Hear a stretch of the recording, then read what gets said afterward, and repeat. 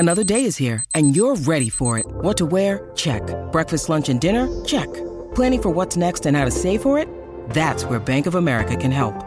For your financial to-dos, Bank of America has experts ready to help get you closer to your goals. Get started at one of our local financial centers or 24/7 in our mobile banking app. Find a location near you at bankofamerica.com/talktous. What would you like the power to do? Mobile banking requires downloading the app and is only available for select devices. Message and data rates may apply. Bank of America N.A., member FDIC. When you need mealtime inspiration, it's worth shopping Kroger, where you'll find over 30,000 mouth-watering choices that excite your inner foodie. And no matter what tasty choice you make, you'll enjoy our everyday low prices, plus extra ways to save, like digital coupons worth over $600 each week. You can also save up to $1 off per gallon at the pump with fuel points. More savings and more inspiring flavors make shopping Kroger worth it every time. Kroger, fresh for everyone. Fuel restrictions apply. Welcome to the New Books Network. Hello, everyone, and welcome back to The Academic Life, a podcast channel here on New Books Network. I'm your host, Dr. Christina Gessler, and today we are joined by Dr. Manisha Gelman to talk about her new book that she edited, Education Behind the Wall, Why and How We Teach College in Prison. Welcome to the show, Manisha. It's a pleasure to be here. Thank you so much for being here. I am so glad that we get to talk about this book, and I'm delighted that you've come back on the show. Before we dive into this new book of yours, will you please tell us about yourself?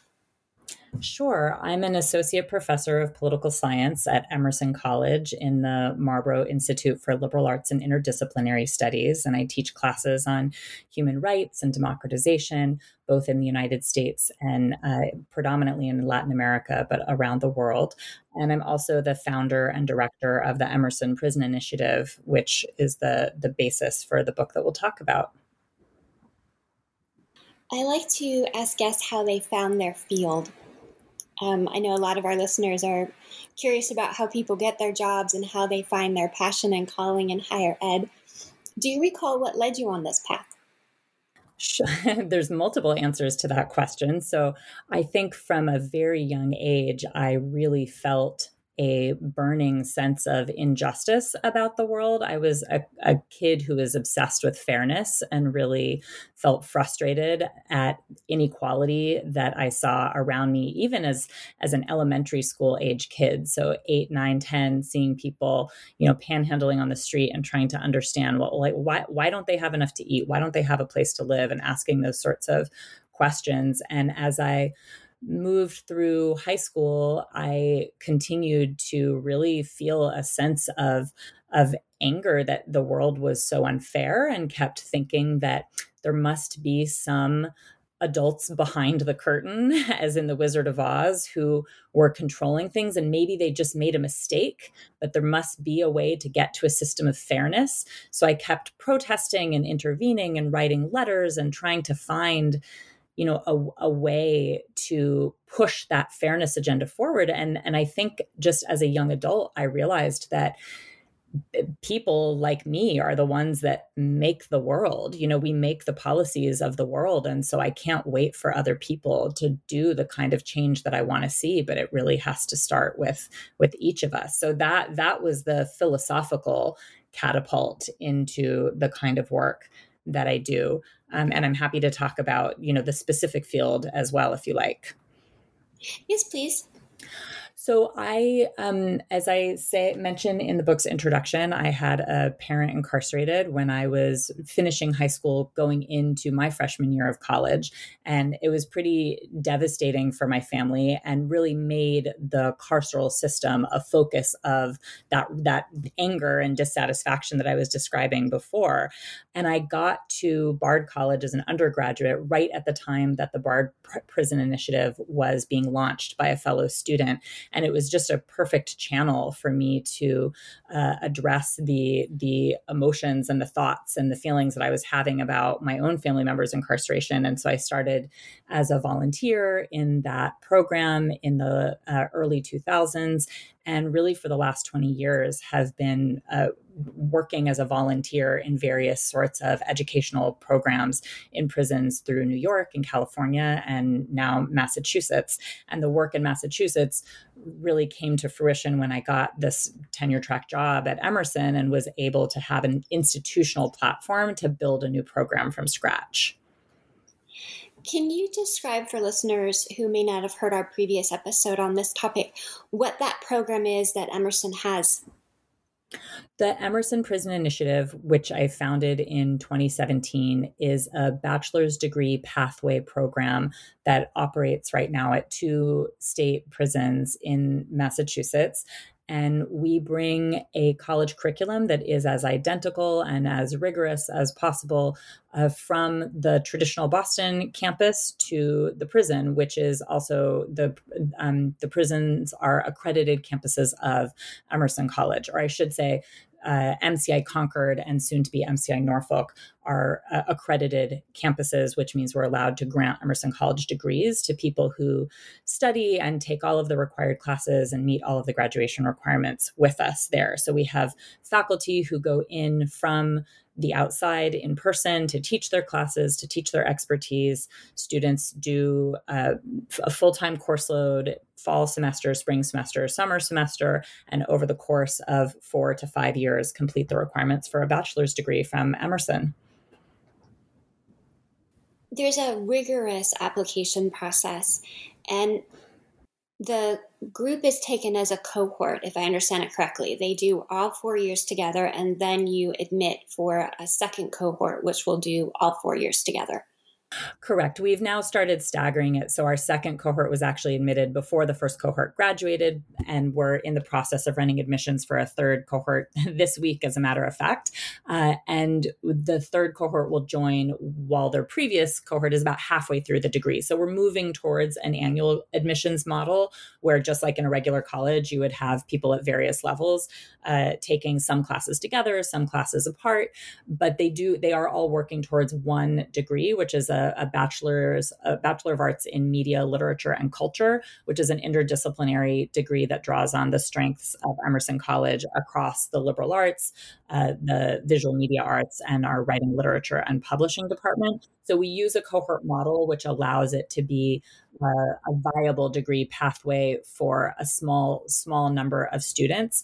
But we're trying to work towards integrating cohorts so that there can be learning from students who've been taking classes for a long time, doing more mentoring with newer students, just like you would have on a traditional campus.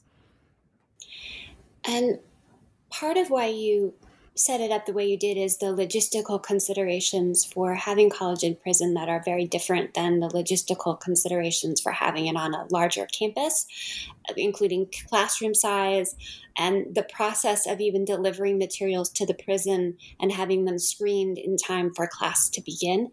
Do you want to give listeners an idea of what it takes to scaffold this? Absolutely. But first, I realized I didn't fully address the admissions question. So what it means to run admissions for our program is that we do an open call for applications, and we have an application form that is, basic information about applicants, and then an essay where we ask applicants to respond to one of 3 options of essay prompts and give them a chance to, in their own time, write an essay response back to us, which is then read by a panel. This year, we have 6 faculty readers who evaluate the essays, and then we select a subset of applicants to do in-person interviews at the prison with, and then from that interviewed pool, we then offer admission to 20 students per cohort is our general number. So it's a very rigorous admissions process. We know that we disappoint people every year that we turn down, but we always encourage them to continue studying and doing learning on their own and to reapply. So we try to make it clear that people, are welcome to reapply with us in the future. In terms of what it means to actually run the program in prison, I'd say the biggest factor in our success is being highly organized front loaders. So faculty on college campuses around the world will often, wake up in the morning, think, oh, right, I have to prepare for class. They'll grab some books. They might grab some slides. They might be like, oh, I just read this article online. I want to bring that article in. So let me grab that article. Or, oh, I just saw this clip on the news yesterday. I'm going to show that clip at the opening of class. we don't have the luxury of any sort of last minute preparation for our classes. So our faculty submit their syllabi months in advance. We order the books and all of the printed materials for classes months in advance. And those materials go through, the security process for them to enter the prison and are distributed. And so, and our PowerPoint slides and any films that we want to show have to be screened well in advance of the semester starting. So by the time the faculty comes into the classroom, we're able to integrate current events and other sort of immediate happenings verbally, but we're very limited in being able to do that with any sort of technology or additional paperwork. And this is a constraint that I think that programs across the United States face just by the nature of working in a prison and having to also abide by all of the Department of Correction public safety requirements that are put in place. So it does take a tremendous amount of organization and pre-planning to run a program successfully. But when we're able to do that, it's really rewarding for students and faculty alike. And the faculty who participate in this, that doesn't get to be their full-time job, if I understand that correctly. They do this work in addition to their teaching load on campus? Right. So every college and prison program has a different arrangement within their institution. Emerson Prison Initiative predominantly has courses taught by Emerson College faculty. So the vast majority of our faculty are teaching at Emerson, where the course is not part of their standard course load. We pay a stipend and it's considered volunteer work on top of course load, which means that it can be really hard for junior faculty or tenure track faculty or people who just have a lot of competing obligations in their lives to take it on. We have a memorandum of understanding with Clark University for their faculty to teach for our program. And Clark University does actually count teaching for the Emerson Prison Initiative as course load. So faculty are able to sign up to teach for us, and it's considered part of their standard workload. So there's a lot of different models across the U.S. and how programs address faculty compensation. And I think there's pluses and minuses to each. But for us, it absolutely is an additional workload on top of someone's standard workload as a professor. The book is called Education Behind the Wall: How and Why We Teach in Prison. And it really engages three philosophical and practical questions in this field, which are why we teach, how we teach, and who we teach. Can you take us behind the framework of this book and what led to it? When I was doing orientations for faculty getting ready to go in to teach for us for the first time, many of them would say, well, what can I read to prepare, right? Like good college professors, we want to read the things in our field before we step into it. And there are a handful of excellent volumes out there. Rebecca Ginsburg has an edited volume that speaks to teaching college and prison, and there's some other ones as well. But there it is still a relatively small field of literature. And so I really wanted to help create a book that I could hand to faculty getting ready to go in to teach, to say, here are some thoughts and reflections on the why and how of the work, and also to provide more of a portrait of who it is that we're teaching. So to take them each in turn, why do we teach college and prison? Many of us as educators felt drawn to our craft because we see education as liberatory, we see it as transformative, we see it as a potent tool to address some of the problems of the world. Folks that are teaching in colleges where they are regularly working with students from historically and contemporarily marginalized backgrounds may feel like they're able to make their interventions really fully in their traditional college campuses. And I have colleagues, for example, who teach at the community college level who feel that sometimes very strongly, that their community college base is the place where they're able to do that work. I think for some of us, specifically at private and predominantly white and predominantly privileged institutions, we don't feel a full connection between some of the liberatory possibility of education and what we're doing in our day-to-day lives. And so bringing our craft behind the wall, bringing access to college behind prison walls to people who have had that kind of educational privilege routinely denied to them, satisfies that feeling that access to education really should be available to everyone and that we are part of making it so. The how we teach in prison, I think, is itself multi-parted, because there's a chapter by my colleague Kara Moyer Duncan, who's the assistant director for the Emerson Prison Initiative, which is very nuts and bolts. Like, here is what it takes logistically to make this program happen inside. And then there are also a handful of essays that address the how through the lens of power. And I think that the Wendy Walters and Kim McLaren chapter in the book that look at the teaching of appreciation of poetry or literature as something that is available and useful for everyone, regardless of circumstance, really looks at the power dynamics inherent in liberal arts access and why these tools are useful no matter the positionality of people. So the how is a both logistical and also a philosophical approach to how we handle things like classroom dynamics. And the teaching is also recognizing that college is often an endpoint in people's education, that there's a long history of pre-K through 12 education that precedes it. And so, one very moving chapter in the book is by a former Boston Public School teacher who talks about some of the similarities in teaching in prison with teaching in the Boston public school system. The floor linoleum is the same. The lack of resources in terms of material things that are needed to make a classroom function are the same. The histories of trauma and complicated family circumstances that students are carrying with them into the classroom can be similar. So the book tries to address as holistically as possible this question of why and how we teach college and prison, with a focus on, and we need to do it.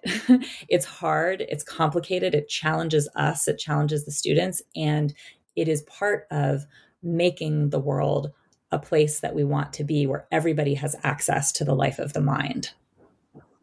At the end of the book, you talk about how this work brings up very hard questions, not just how to provide college in very adverse circumstances, but grappling with ethical issues where you're thinking about things like, your quote is, "You're not trying to make it prettier or more justifiable, but rather re-envisioning how society privilege is meted out." What is it like for the professors who do this work to be sitting in these ethical dilemmas? It is a complicated space to sit. And that particular passage is pointing towards a conflict that many of us who teach college and prison feel, which is for people who identify as abolitionists, meaning they don't think that the prison system should exist in its current form. Some folks will look to programs like college and prison programs to say, well, you're putting lipstick on the pig. You're making a horrible institution look a little bit better because now these prisons can say that they're offering college. And then on the other side, folks who don't think that college should be made available to people who have been convicted of crimes and sentenced to serve time point to us and say, well, you're providing something that they don't deserve. So people who teach in prison, I think, often feel caught between these different perceptions of what we do. And I really try to make it clear in that conclusion that we recognize those conflicts and we understand as much as possible the arguments on both sides. But as educators and as people with access to these institutional resources to make college available, we're going to continue to bring college to people who have been most marginalized from it. And so we do that oftentimes sharing a belief that the current criminal legal system is not functioning in a way that is equitable or fair, but that it is not our role to to reinvent what that system is as an institution. We might do that as individuals, but that's not what we're doing institutionally. Institutionally, what we're able to do is bring this parallel college experience from the traditional campus behind the wall. And for folks on the other side that say, well, I had to take out a second mortgage to send my kid through college. Why should someone incarcerated have access? We try to engage, and I don't do this directly in the book, but since its publication, I've had a lot of fruitful conversations about this, that fundamentally our conception of public safety can be expanded to include access to education as something that serves that mission. We know from the recidivism statistics that when people have access to higher education in prison, they tend to not go back. And they tend to not go back because they're able to come out and get jobs that keep them out of prison. So for folks who feel that concern that what we're doing is really extending privilege to people that don't, quote unquote, deserve it, I try to push back to say the work that we're doing makes society a safer and a better place for everyone by addressing some of the structural issues of marginalization that led people to prison in the first place.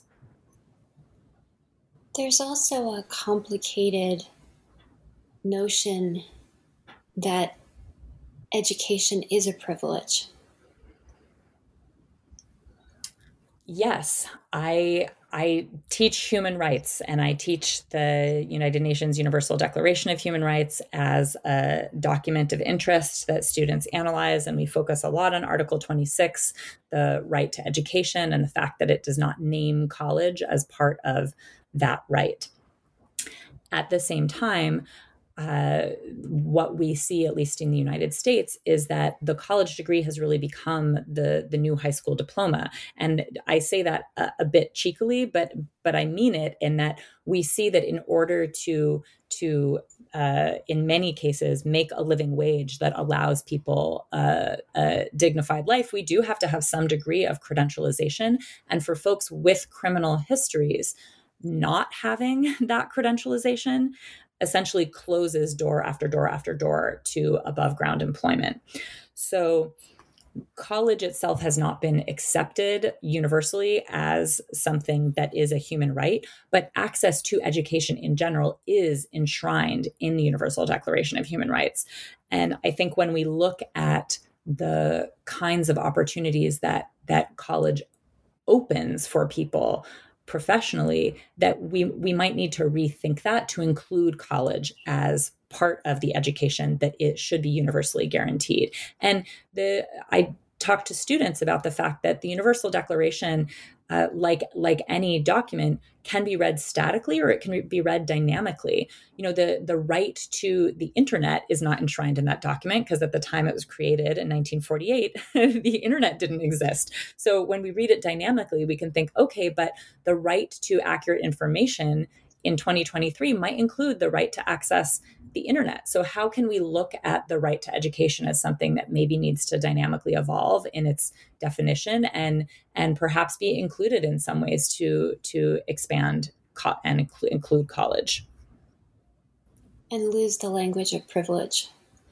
Right, because college is a privilege in the ways that we can say, living in a fancy house is a privilege. We have the right to shelter, but what that shelter looks like is very variable. So is college a privilege, or is it a privilege because it has been monetized in the system in the economy that we operate in? Like, is it the actual thinking that's happening in college that is the privilege, or is it the way in which the price tag in the United States has made it a privilege for people who can afford it?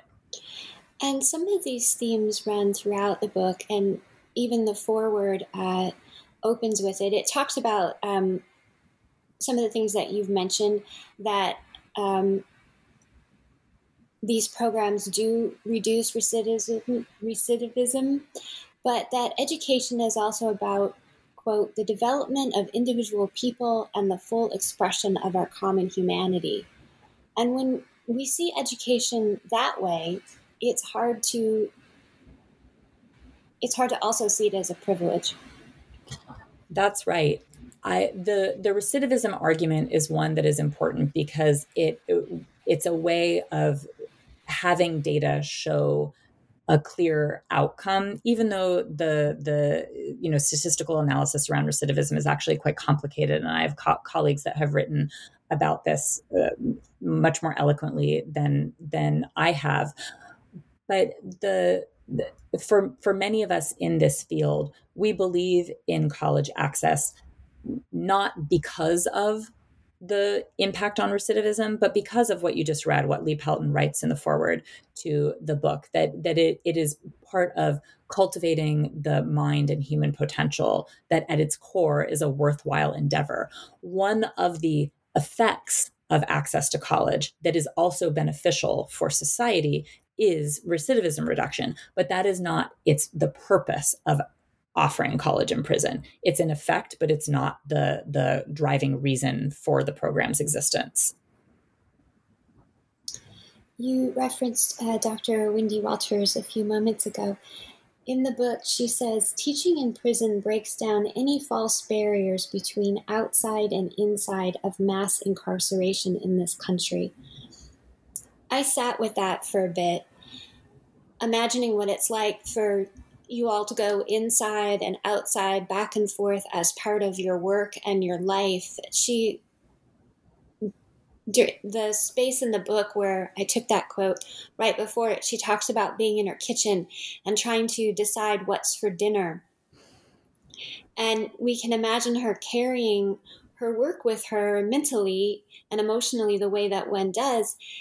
And yet, because of the nature of her work, it's bringing the readers into the idea that there is a very false divide of inside and outside. Do you want to talk about that grappling?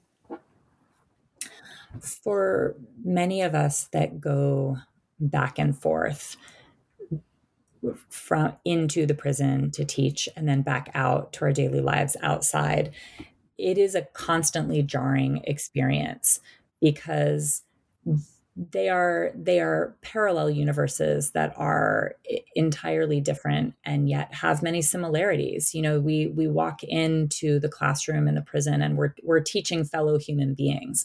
We're working with people who are interested in learning and who can come into class happy or come into class grumpy. They can write a fluid essay or they can have writer's block. They sweat on hot days. They shiver on cold days. They're humans, and I think we as a program make a point to ask faculty and tutors and our administrators as well to really refrain from Googling our students. We want to treat them as college students and to not interact with their conviction histories or what brought them to prison in the first place. There's only a few of us within the administration that we feel like need to be aware of the details of someone's case beyond their ability as a student. But we also recognize that many of our students are people who have harmed other people, and that we want to not over-idealize what it means to walk into the sacred space of the classroom and have that learning exchange, that that in some cases we're working with people that have caused incredible harm to others. But that doesn't take away the driving impulse to cultivate human potential in any form. When we walk out of the prison as professors, we do so knowing that we are leaving our students behind, right? We're leaving them in a space where when they leave the classroom, they go back to being treated as prisoners, not as college students. And so when we are, as Wendy talks about, standing in our kitchens trying to decide what to have for dinner, or, in my case, arguing with my children about me wanting them to clean up their rooms or clean up their dishes, those sorts of daily life experiences can feel really trivial in contrast to what our students are having to navigate inside.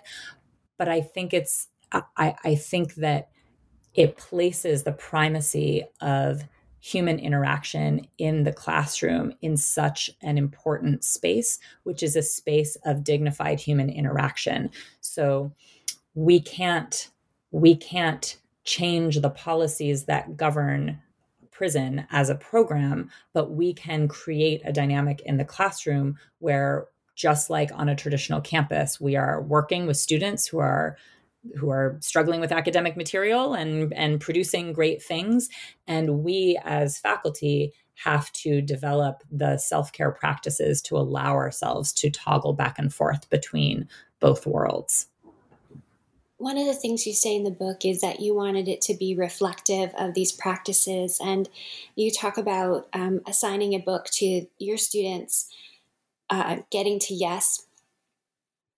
And your students read it, and one of them said, "This won't work here." And it created a very fruitful discussion. Do you want to talk about that? Sure. So yes, I was serving as a teaching assistant for a faculty member teaching a conflict and negotiation class, and the assigned texts are ones that are canonical in the field on the outside, but books like Bill Urey's Getting to Yes require a kind of social contract between people that is very typical on the outside and looks very different in prison. Issues around vulnerability in prison are very sensitive. When someone shows vulnerability, the potential consequences of that in prison look quite different than they might on the outside. And so one of the students in the book, I talk about one of the students looking through the book and quipping, "Yeah, this might be great on the outside, but it's not going to work here. Like, we couldn't actually use this to negotiate conflict here." And I said, "Oh, well, maybe you need to write the book on what conflict negotiation in prison looks like." And he said, "Yeah, maybe I do." And he turned to his classmates and said, "Yeah, maybe we do." And it's those sorts of moments where students are able to claim their own knowledge and their own power as a resource that is so exciting as professors to get to see happen, because he recognized that there was a mistranslation of knowledge from one space to the other, and that doing conflict negotiation in prison requires a different kind of intercultural competency than what Bill Urey is talking about and other authors in the field outside of prison are talking about. And then the student was able to recognize that he had the ability to define what it might look like for himself. And now in the college classroom, he has a structure for how to actually talk about it and write about it and explore that personal knowledge base more fully. So it was really a beautiful moment for me to see him recognizing a unique skill set that he has that could be useful to others, and that allows him to delineate, to categorize information and say, well, that book is great for learning about conflict negotiation outside of prison, and here's this other set of skills or information that we would need to translate that information into my social and cultural context. Student voices appear in different sections of the book, and they are anonymous. And then there is one section that is written by a student. How did you, as the editor, make decisions about what voices could be named and what voices would take the forefront? You talk about being worried about positionality, so I know this was foremost on your mind as you were putting the book together. To a large extent, the decision about who could be named was not actually my decision as editor, but it was a condition of publication by the Department of Correction. So everyone that contributed a chapter, with the exception of the incarcerated student himself, is someone that goes in to teach as faculty, as a volunteer within the Department of Correction. And as volunteers in the Department of Correction, we sign off on a media policy that requires any kind of public-facing work that we do go through the Department of Correction communications team for vetting. And they have a very clear policy that they don't want students to be named. So we feel a lot of sadness around that, because most of the students that we work with really want to be recognized for their words. But we also understand that the Department of Correction is balancing victim rights interests and wanting to maintain the kinds of CORI-based privacy rules that they have set up to follow for themselves. So The Alexander X did want his last name to be used, and that permission for that was denied, but we were able to use his first name in the chapter that he wrote. And in many of the faculty quotes, we decided to just make it universally anonymous to have it be one policy throughout the book. But we do feel a sense of sadness that our students who really want to claim their words and be recognized as authors in their own right are not granted that recognition. And, I think that's a larger policy discussion across the US in terms of how we balance victims' rights with privacy concerns, with allowing incarcerated authors to have their own words credited to their names. When we discuss an edited anthology, we want to be mindful of each chapter was written by a different author, and this is their work, and we don't want it to sound like we're crediting ourselves by stating their ideas. In the case of the student who is incarcerated and cannot appear on the podcast or share from their chapter, would you explain for listeners how that chapter came to be and a bit about it? Yes. First of all, let me just say that the group of contributors to this volume is a phenomenal group of people, and it was such a pleasure to work with each one of them. Each of them are so dedicated to the work of teaching college and prison, and in Alexander's case, being a student in college and prison, that it was just an incredibly gratifying process. And I've edited other things where I don't always feel that same sense of like, wow, this is the process itself of bringing this volume to light was so fulfilling, because I felt like I was really able to accompany the contributors in the process of their own reflections and processing of these very powerful experiences that teaching in the Emerson Prison Initiative has granted them. For Alexander X's paper, it's been so many years. I don't remember exactly. I think this essay began as a reflection piece that he had drafted for one of his classes. And there was something, maybe it was in a class on autobiography or a memoir or something, where he had the basic content of this reflection. And I saw it because I review student work from time to time as the program director, and thought, wow, this is really something that explains the power of this work. And just for readers, for folks that haven't seen the book, Alexander's chapter is titled Learning to Live.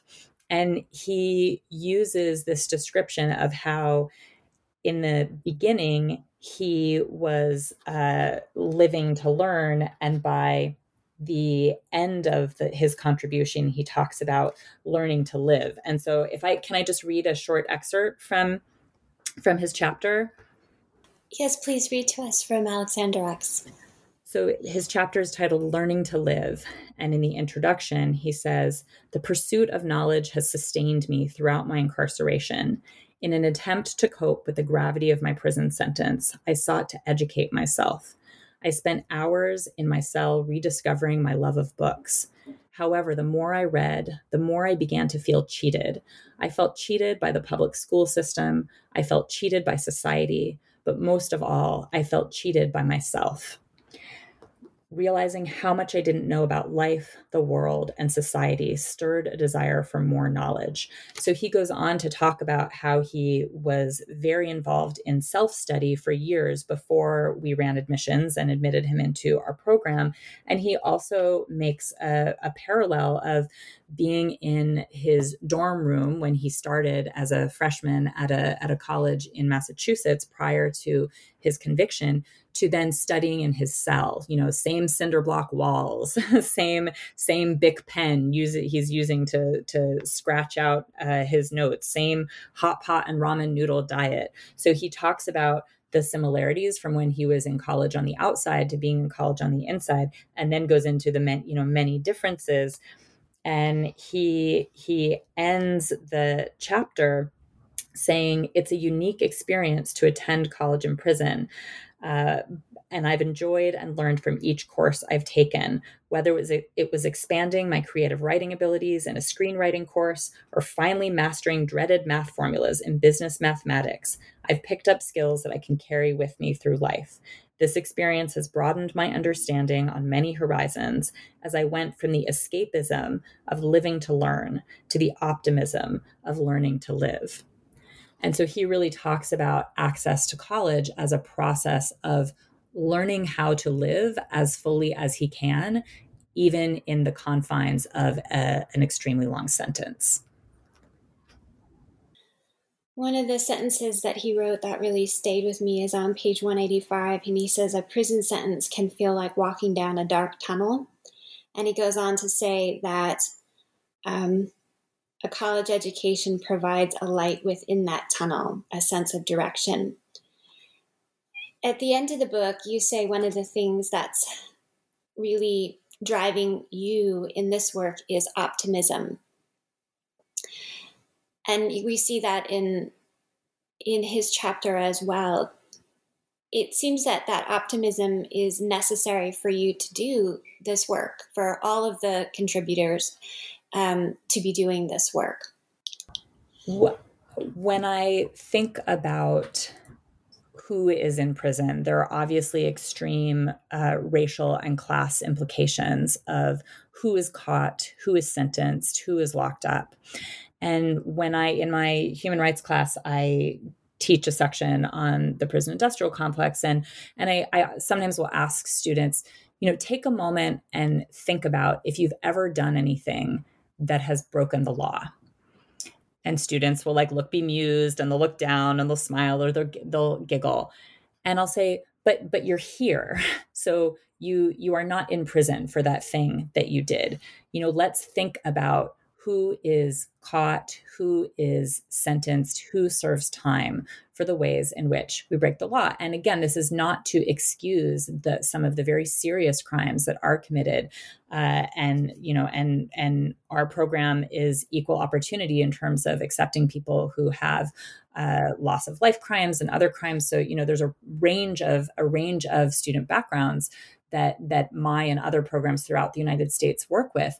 But the fact is, many people break the law and only some people get caught. And so I think that college as a light at the end of the tunnel, as Alexander talks about, is connected to for people who end up in prison, continuing to explore that human potential, continuing to find ways to live an active life of the mind, is part of maintaining a sense of dignity. And some people may say, well, prison is there to strip you of that. That's the point. It's punishment. But I think we need to go back and look at the core mission of our prison systems, and we'll see that rehabilitation is in there. We'll see that there's nothing that inherently says there should be no dignity in the process of serving time. And so college should not be the only tunnel. And I say this, we need a lot of different kinds of interventions in the criminal legal system. What programs like mine do is one kind of intervention. It should not be the only kind of intervention. Because there is tremendous human potential behind the wall. And we see that with some of our alumni that have come out, that have graduated with their degrees, and they have come out of prison and they're doing incredible work in the world. And I'm glad that they have their college degrees and that they are now working at nonprofits, working with at-risk youth, working in addressing racial and ethnic disparity in the criminal legal system. They're doing important work. And they can do that work and have the kind of voice and the kind of jobs that they have because they have college degrees. One of your alum is John Yang, who provided a blurb for the back of the book and says, the chapters reveal not only opportunities for higher learning, but pathways to change lives. John Yang has been just a stellar student, and he is going to complete his Emerson College degree with us on the Boston campus at the end of 2023. So He did the first half basically of his degree with us in prison, and then was released and has been attending campuses on the Boston campus. He's also been working part-time for Emerson's Engagement Lab on a special initiative looking at transforming narratives of gun violence. And for anyone that goes to the Emerson Prison Initiative's website, there's a short, like a 4-minute video where John tells his own story. He co-wrote the script for this promotional video that's on our website, where he looks at what that transition has meant for him to go from being incarcerated to now being a student outside. And his life has been changed by access to college. I mean, and he talks about it in the promo. He's talked about it in a range of public spaces. He was a speaker on our alumni panel at a big conference we just had on college and prison at Emerson College. And so he really testifies to the intervention that this made in his life.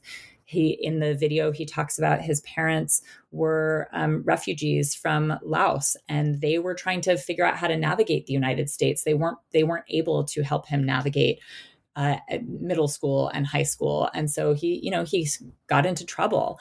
And what course that set him on was not the course that he wanted to be on, but college was this lifeline that helped him figure out how he could actually change courses so dramatically.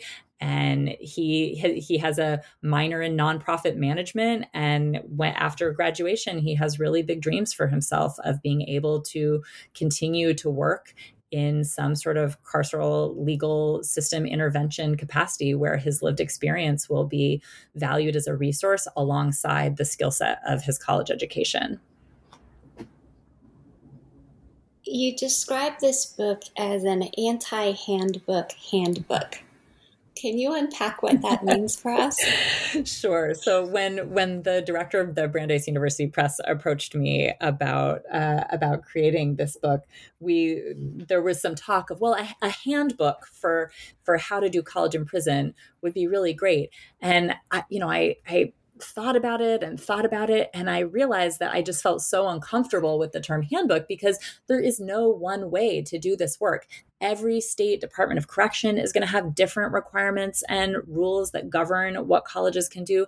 Every college and university is going to have different rules and regulations about what faculty and administrators can do. And every individual faculty is going to have their own set of ethics and practices that also have to be reconciled across these two systems. So I recognize that within the college and prison world, handbooks are really useful. We have a handbook for our faculty to help prepare them for how to teach inside. We have a handbook for students for how to prepare for being students.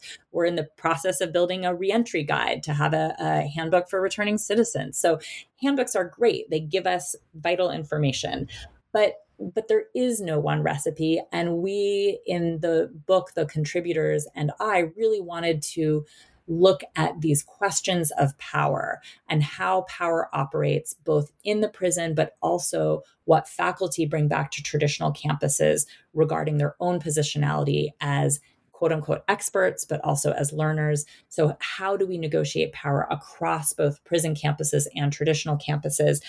And to talk about power in a handbook makes it an anti-handbook in some regards. In addition to me saying there is no one way to do this, everyone's going to have to find their own way. Also, this focus on power is like, we are not claiming that we are experts and this is the way to do things. Rather, we're going to offer our reflections in a concise and readable way that will likely be useful for other people, but it is not a playbook or a rule book for how it should be done. We do hope that we're outlining best practices or practices that other programs can consider or aspire to as they're forming their own programs. But it is such a heterogeneous universe and institutional across institutions that it is very much an anti-handbook handbook. What do you hope listeners will take away?